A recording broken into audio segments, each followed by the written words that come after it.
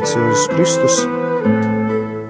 Dārgie Radio Marija Latvija klausītāji, turpinam mūsu katehisma studijas. Šodien mēs esam jau tikuši līdz 3. nodaļai, kas saucās Cilvēka atbilde Dievam. Un tas ir 142. numurs. Studijā ar mani šobrīd ir Zane. Pagājušais bija arī Viesturs, bet tagad ir Zane. Jā, tagad es jūtos tā mazliet samulsusi, jo tad divi tā bija vieglāk. Un mani sauc priesteris Ilmārs Tolstovs, esmu no Rīgas Kristus Karaļa draudzes. Un šodien mēs tātad studēsim šo cilvēku atbildi Dievam. Iepriekšējā reizē mēs iesākam runāt gan par dievišķo atklāsmi, gan par svētiem rakstiem, un tagad mēs runāsim par to, kā tad cilvēks atbild Dievam. Jo iepriekš mēs dzirdējām, ka Dievs bija tas, kurš runā. Tātad atklāsme ir tas veids, kā Dievs uz mums runā. Dievs sevi atklāja. Un tagad katehisms turpina pārdomāt, kā tad cilvēks atbild uz šo atklāsmi. Kā viņš atbild uz Dieva vēsti, kā viņš to uzņem. Un ticībā cilvēks pilnīgi pakļauj savu prātu un gribu Dievam, un patiesībā viss šī tālākā mūsu runa būs par ticību. Tātad mēs ticam un ar ticību atbildam uz Dieva vēsti caur atklāsmi. Tā ir tā ticības paklausība. Mēs līdz galam nevaram visu saprast, mums Dievs joprojām noslēpums, mums Dievs arī visu līdz galam neizskaidro. Mums nav doti visi principi, bet mēs ticam un ticībā mēģinam atsaukties uz šo Dieva vēsti.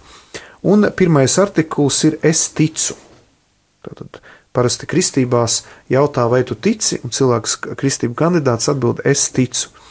Un kas ir ļoti svarīgi, katehisms saista ticību ar paklausību, jo, ja es ticu, tad es arī paklausu. Ja es neticu, tad man ir grūti paklausīt. Un katehisms uzreiz norāda Ābrahamu, kurš ir visu ticīgo tēvs, kurš paklausīja, kurš gāja nezinādams, kurien iet. Un daudziem cilvēkiem tas ir klupšanas akmens, jo viņi grib visu skaidri zināt, viņi grib, lai viss būtu paskaidrots, detalizēti informēti būtu, bet tā nav. Ticība bieži vien ir tāds gājiens tumsā, tā kā ir aklai vistiņa ar aizsietām acīm. Tu tā kā tausties. Dievs sev atklāja, bet viņš sev atklāja pakāpeniski. Arī šī ticības definīcija, kas ir vēstule Ebrejiem, 11. nodaļa, ticība ir drošība par tiem labumiem, uz ko ceram, pārliecība par lietām, kuras neredzam. Ebrejiem 11.1. Un vispār vēstule Ebrejiem 11. nodaļa ir tāda nodaļa, kur runā par ticību. Un šis pirmais pants ir kā definīcija. Tad Ābrahams ieticēja Dievam, un tas viņam tika ieskaitīts kā taisnīgums. Un visa vecā derība ir bagāta ar šādas ticības apliecinājumiem. Vēstule Ebrejiem ir tā kā katalogs, tur ir uzskaitījums. Tie bija ļoti daudz vecās derības vīri un sievas, kas ticēja, līdz galam nezinādami, kas no tā sanāks. Mums jau tagad ir viegli, mums ir baznīca, mums ir draudzes, viss struktūra, mēs tā kā peldam, jo mums ir baznīca, jeb kopiena, kas mūs nes, bet jūs varat iedomāties Abrahamu. Es šai sakarā gribēju vienu komentāru, tad, kad lasu to grāmatu un tur viņš ieticēja un devās, veco derību, ka lasa par Ābrahamu, tad nemaz to tā grūti iedomāties, kā tas ir, ka viņš vienkārši tā ņēma un gāja, bet ir tagad arī pieejams filmas, kur var paskatīties evaņģēliju, un tad tu redzi rīcībā reāli, kā cilvēks vienkārši tā ņem, tādā pilnīgā paļāvībā iet un dara, tad negribot sanāk aizdomāties, kā ir ar tevi. Jā, jo mēs arī tiekam visu laiku konfrontēti, jo mums visu laiku šī jautājuma, es ticu, bet vai patiešām tas ir tas, kam es ticu, un vai tie nav kaut kādi māņi, un visu laiku ir šis šaubu moments. Un tāpēc arī katehisms norāda, ka arī Marija, kura jaunajā derībā pieņēma šo vēsti, ka viņa kļūst par pestītāju māte, viņa kļūst par tādu kā paraugu, jo arī Lūkas evaņģēlija 1. nodaļā 45. pantā Elizabete sveicina Mariju, svētīga ir tā, kas ieticēja, ka piepildīsies tas, ko kungs viņai ir sacījis. Tātad Marija arī visu mūžu, viņai nebija detalizēts izklāsts par Jēzu, viņai bija ļoti grūti arī pieņemt, piemēram, to, ka Jēzu izsmēja, ka Jēzu atmeta, beigās viņu tur mocīja, viņš cieta un beigās mira. Ja? Bet viņa visu laiku paliek paļāvībā un uzticībā.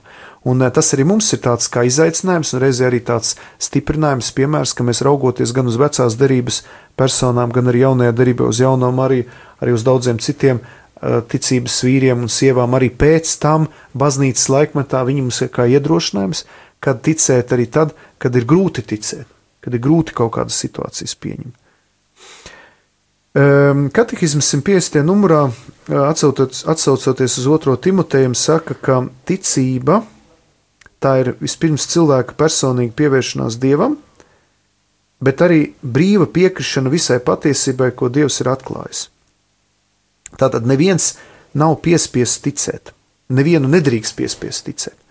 Arī Vatikāna 2. koncils runā par to, ka ticība vienmēr ir brīvprātīga cilvēka izvēle. Man ir jautājums šai sakarā. It kā es saprotu, ka ticēt tas ir tas, ko mēs paši izvēlamies. Mēs varam teikt to jā vai neteikt to jā, bet tajā pašā laikā es aizdomājos par ticību kā dāvanu, ko Dievs dāvā. Tas sanāk, ka es tā līdz galam pati savā spēkā es nevaru noticēt, bet tajā pašā laikā man ir tā brīvā izvēle to teikt to jā, es to šo gribētu. Kā jūs komentētu to? Varam iedomāties, ka pie mums atnāk jubilārs, un viņš mums uzdāvina dāvanu. Un tas, ka viņš mums uzdāvina, mēs nevaram regulēt, jo mēs nevaram, tas būtu arī nekorekti, ja mēs pateiktu, zini, tu nedāvini man dāvanu. Mēs esam uzaicinājuši tātad ciemiņus, un atnāk ciemiņš. Varam uzskatīt, ka cilvēks, kad Dievs dāvina ticības dāvanu visiem cilvēkiem. Visi cilvēki saņem sūtījumu ar paciņu par ticību. Bet daudz cilvēki, viņi varbūt nepamana, piemēram, varbūt viņiem ir daudz citas paciņas, piemēram, viņi nepamana šo paciņu, vienkārši neievēro. Vai arī ievēro, baidās atvērt, nezinādam, kas tur būs iekšā. Un tad arī varbūt viņiem liekas šaubas, viņiem liekas, ka tas viņiem nebūs derīgs. Un tā paciņa stāv, bet viņš viņus paskatās, kaut kad vēlāk. Bet tad vienā brīdī, bet jāatver un jāpaņem, ja? Un tā ir šī ticība. Ticība ir Dieva dāvana, viņa mums tiek atsūtīta, viņa mums stāv, tie, kas ir vēl netic, viņi mums stāv visu laiku blakām, mēs jebkurā brīdī viņu varam paņemt.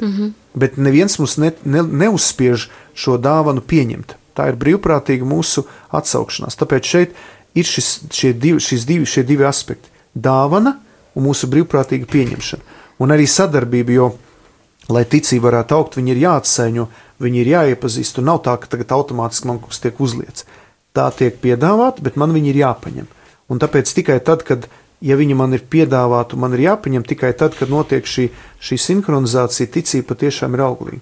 Jo ļoti daudz tic, viņi, piemēram, tic, ka ir dāvana, bet viņi nav gatavi šo dāvanu atsaujot. Viņi saka, es ticu, ka ir Dievs, bet es nekad neveidošu viņu personīgas attiecības. Es savā Kristus karē draudzē lietoju tādu salīdzinājumu, uz garām iet elektrovilciens. Un daudz zina, ka ir elektrovilciens, bet viņi saka, es nekāpšu iekšā, jo es baidos, tas vadītājs to vilcienu noved no sliedēm. Kā es viņam varu uzticēties?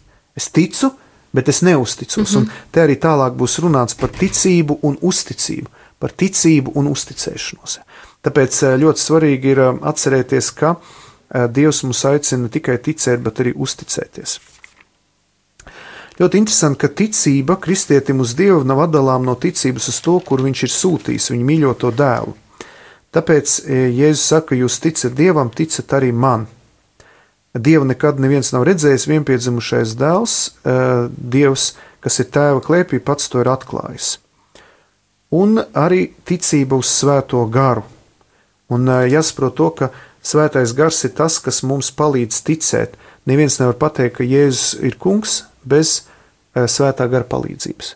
Tātad, ja tā paciņa atnāk, un ja cilvēkam grūti ir atvērt, tad svētais gars viņu arī pamudina. Neuzspiež, bet pamudina. Jo svētais gars ļoti delikāts. Viņa iedvesmas vienmēr ir maigas, neuzbāzīgas, bet ļoti tādas skaidras un tādas atpazīstamas. Un ja cilvēks ir atvērts, tad viņš arī paņem. Un dažreiz svētais gars gaida to momentu, jo dažreiz cilvēks ir aizvērts, un vienā brīdī čiks, un notiek šī atvērtība. Tā kā, piemēram, mums arī, kas esam baznīcā, ir jābūt ļoti uzmanīgiem, jo katram cilvēkam ir savs laiks ticībai. Šodien viņš ir neticīgs, rīt viņš būs ticīgs. Šodien viņš noliedz Dievu, rīt viņš būs pirmais evaņģelizators. To mēs nezinām. Tas ir Dieva ceļš. Un ticībai raksturīgās iezīmes 153. numurs, ticība tā tad ir žēlastība, tā ir Dieva dāvana. Mēs paši neveidojam ticību, mēs paši nevaram ticēt, ja mums nedod Dievs šo dāvanu. Un to vienmēr jāsaprot, ka mēs neesam nopelnījuši ticību. Ticība ir nepelnīta Dieva dāvana.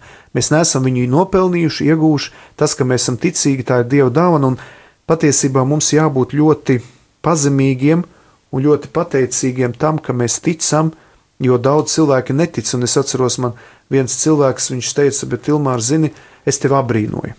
Kas ir? Vai es tevi abrīnoju, ka tu esi ticīgs? Es gribētu ticēt, bet es neticu, jā. Šai sakarā man ir jautājums, piemēram, par gandarīšanu. Kādā ziņā? Tad tā ir rīcība, ko es varu veikt, lai, tā kā sevi disciplinētu un arī par garīgiem vingrinājumiem. Ja ticība ir žēlstība, tad, rodas jautājums, es esmu dzirdējis arī šādu jautājumu, kāpēc tam man būtu jāvingrinās, vai kāpēc man tad būtu kaut kas jādara. Dievs jau visu ir izdarījis, man tikai ir jāsaka jā un viss notiek. Redziet, tas ir tāpat kā pateikt, ka es ticu vilcienam, bet es nekāpšu viņai iekšā. Tas ir tas pats. Jā, jo ir ticība un ir uzticība, un gandarīšana parāda man uzticību, jo ticībai ir jālīdzdarbojas.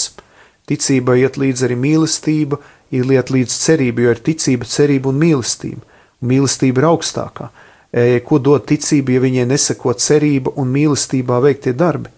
Ticība bez cerības un mīlestības, viņai ir tukšs zvārgulis.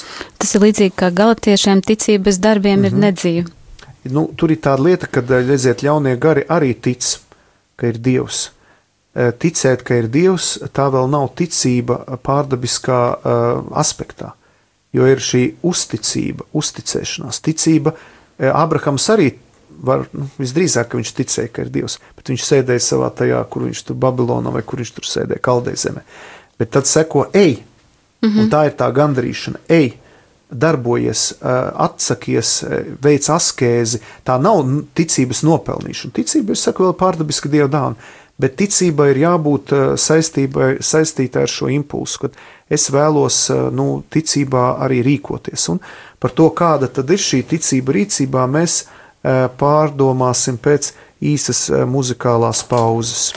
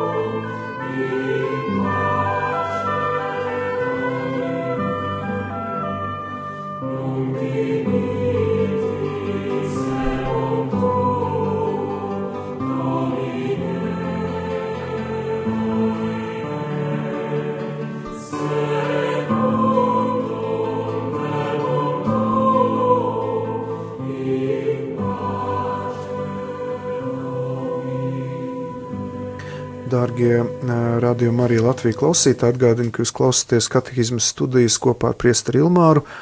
Ar mani kopā ir Zane, kas ir arī ļoti aktīva jautājumu uzdevēja. Arī jūs varat uzdot jautājumus, ja jums ir, rakstot uz e-pastu priesteris.ilmārs@gmail.com vai arī Twitterī Tolstovs1 vai arī sociālos tīklos, vai arī man zvanot. Visi arī laipni aicināti uz Rīgas Kristus Karaļa draudzi. Dievkalpojums svētdienās ir 9 poļu valodā, 11 latviski, 14 krievu valodā, arī darbdienās svētās misas 9:00, un arī tagad esam iesākuši lietu, ka piekdienās ir dievkalpojums 18:30, un pēc tam ir adorācija līdz 9:00 katru piekdienu, un arī iespēja pieiet pie grēksūdzes. Mēs turpinām runāt par ticību, un šis jautājums nav viegls, nav vienkārši, un arī radušies daudz jautājumu. Mēs nonācām pie tās lietas, ka ticība ir žēlastība, bet nepietiek tikai ticēt, ka ir Dievs. Ir svarīgi arī sadarboties ar Dievu, tātad uzticēties un veikt attiecīgi ticībā iedvesmotas darbības. 154. numurs saka, ka ticība ir arī cilvēcisks akts. Tikai pateicoties žēlastībai un svētā gara iekšējai palīdzībai ticība ir iespējama, taču arī jāsaka, ka ticēt nozīmē veikt cilvēciskus aktus. Tātad katehisms līdzsvaro, ka jā, ir žēlastība, bet ir vajadzīga šī cilvēka atbilde. Tāpēc, piemēram, svētceļojums uz Aglonu nav veids, kā mēs nopērkam ticību, bet svētceļojums uz Aglonu ir ticīgu cilvēku mīlestībā veikts atbildes žests. Jo cilvēki tik ļoti mīl Dievu, ka viņi nevar jūlija beigās vai augusta sākumā palikt mājās. Un viņi vienkārši nolēma iet šajā ceļā. Jā. Tā kā, un tad dažiem tāpēc ir tā problēma, kad liekas, mēs tur pērkam ticību, mēs nepērkam neko, bet ticība bez darbiem ir nedzīva, jo viņai jāparādās dzīve. Bet ja cilvēks grib kļūt labāks ar to Dieva acīs, tas atkal ir grūtība, bet to jau nevar izmērīt, jo egoisms un lepnība var parādīties gan veicot šos ticībā un mīlestībā atbildes aktus, vai arī neveicot. Dažreiz cilvēks nejūt uz Aglonu arī var būt lepns un iedomīgs un domāt, ka viņš tagad tic, un viņam nekas nav jādara un tā tālāk. Tā kā šie jautājumi vienmēr ir kontroversāli, jo kā tad mēs varam izmērīt šo gan ticību, gan arī šo atbildi mīlestībā, ko mūsu ticībā aicina veikt. Te ir vēl viens ļoti svarīgs jautājums, kas arī daudziem var radīt tādus jautājumus, kā ticība un prāts. Mēs zinām to, ka gadsimtu gaitās ir bijusi sadursme starp ticību un prātu, un ir cilvēku grupa, kas uzskata, ka ticīgam cilvēkam nav prāta, ka viņš tic tākli un neinteresējas par zinātni, ka viņš pat noliedz zinātni, ka ticīgie cilvēki ir tādi analfabēti, tādi profāni, ka viņi ir tādi vientiesīši, kas tikai tic un neko nezina, bet ļoti katehisms uzsver, ka ticības piekrišana nav gara akla kustība, jo ticība nav pretrunā prātam. Viņa pat var teikt vairāk, viņa apgaismo prātu, jo, piemēram, ja zinātnieks, kurš veids zinātnes pētījumus tic, tad šī ticība netraucē viņa zinātniskiem pētījumiem, jo ticība nav pretrunā zinātnē. Un šeit ir jāsaka, ka katoļu baznīca noraida to saucamo fideismu, jeb tādu saucamo uzskatu, ka, piemēram, kad zinātniskie atklājumi var apgāst ticību vai apgāst ticības definīcijas. Jo nevar tā būt, ka atklājot kaut ko no dabas procesiem vai no fizikāli matemātiskiem procesiem vai kā savādāk, kad līdz ar to ticība nonāktu briesmās, jo ticība atbild uz jautājumu, kā, piemēram, tika radīta pasaule, vai kāda jēga visam tam, ko mēs redzam, vai kāds ir mūsu mūžīgais mērķis, bet tas nozīmē, kas ir to visu radīto lietu pamatā, bet kā tas viss notika, kā tika radīta pasaule, kādi šie procesi, uz tiem jautājumiem atbild zinātne, un baznīcai un ticībai nav jāiejauc zinātniskos pētījumus. Un nav jāuzskata, ka Bībele atbild uz visiem zinātniskiem jautājumiem un risina visas zinātniskās problemātikas. Un arī otrādi zinātne nevar teikt, ka ticība kaut kādā veidā nonāk pretrunā zinātnē. Šis jautājums ir sarežģīts, bet no otras puses katekizms ļoti skaidri arī parāda, ka Protams, ka atklātās patiesības cilvēku prātam pieredze var likties neskaidrs, bet drošība, ko piešķir dievišķā gaisma, ir lielāka nekā tā, ko dod dabiskā prāta gaisma. Un ticība cenšas saprast, bet, protams, ka līdz galam visu saprast mēs nevaram. Tāpēc, piemēram, zinātne mēģina izskaidrot šos procesus, kas ir dabā, bet ticība dod šiem procesiem jēgu un dziļāku izpratni. Man liekas, ka mūsu lielākā problēma ir tā, ka mēs gribam visus aptvert un saprast paši savā spēkā.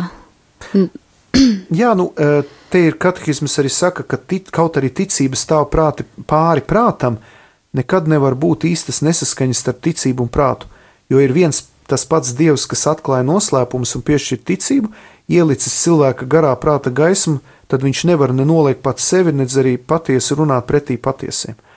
Un pat, ja starp zinātni un ticību ir kaut kāda sadursme, tad varētu būt problēma vai nu zinātnē, vai nu arī ticībā. Jo dažreiz es vēlreiz saku, baznīca ir gribējusi uzurpēt sev zinātnieces lomu un sākt jaukties zinātnes sfērā, vai arī zinātne ir sākusi jaukties, piemēram, reliģiskās sfērās. Vai nav tā, ka tur arī tas sākotnējs motīvs, kāpēc tu to dari, ir jau bijis pašos pirmsākumos atžgārns, un tad arī aiziet. Jo, cik es saprotu pēc katehisma, tad tur, ja tu skaidri un tā godīgi pēti un izzini tās lietas, tad tas nenonāk pretrunā ar Dievu, bet ja tu kaut kur parādās tās cilvēciskās lietas, kā godkāre, sevis tā kā nolikšana Dieva vietā, tad tu sāc jau meklēt, ne to, kas tev ir jāmeklē.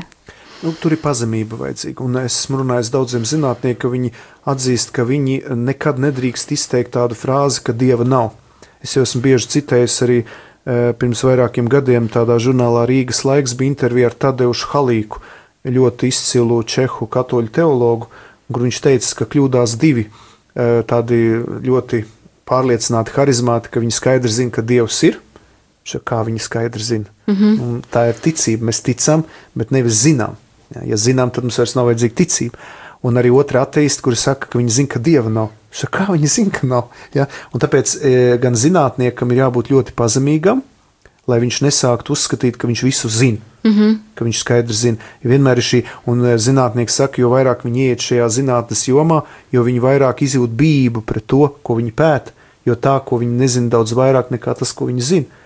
Un arī ticīgam cilvēkam ir jābūt pazemīgam, arī tad, ja viņš uzzina, ka ir kaut kāds zinātnisks atklājums, kas varbūt kaut kādā veidā satricina vai sašūpo kaut kādus mūsu ticības jautājumus, tad var gadīties, ka tie mūsu ticības jautājumi bijuši nepareizi vai pārprasti vai, piemēram, nepareizi interpretēti, un dažreiz, un tāpat ir tiešām liela lieta, ka zinātne palīdz arī ticībai, palīdz baznīcai atbrīvoties no mītiem, kur ir klātesoši bijuši kristīgajā vēsturē, bet kuriem nav nekāda sakara ar Jēzus Kristus atklāsmi par Jēzu, par Dievu, par tām garīgām lietām.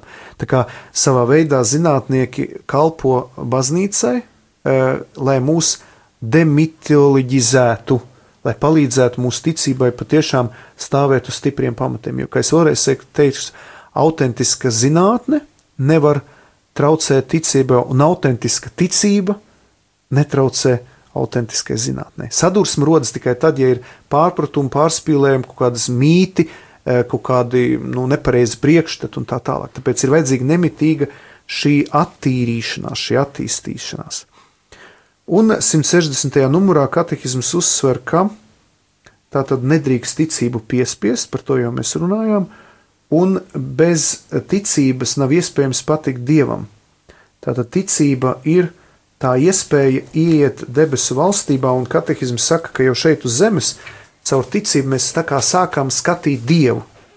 Es gribu redzēt Dievu, un latīnas tiek lietots termins visio beatifica. Tātad mums ir mērķis redzēt Dievu vaigā, un ticībā mēs šeit uz zemes sākam skatīt Dievu.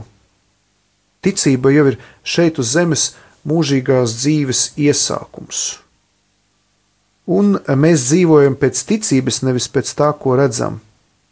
Protams, ka ticība tiek pakļauta pārbaudījumam, kā es teicu, bieži vien mums ir dažādi uzbrukumi, bet arī caur šiem pārbaudījumiem mūsu ticība tiek nobriedināta, viņa aug, viņi iegūst dziļāku saturu. Tāpēc nevajag arī baidīties, ja dažreiz mūsu ticība tiek konfrontēta.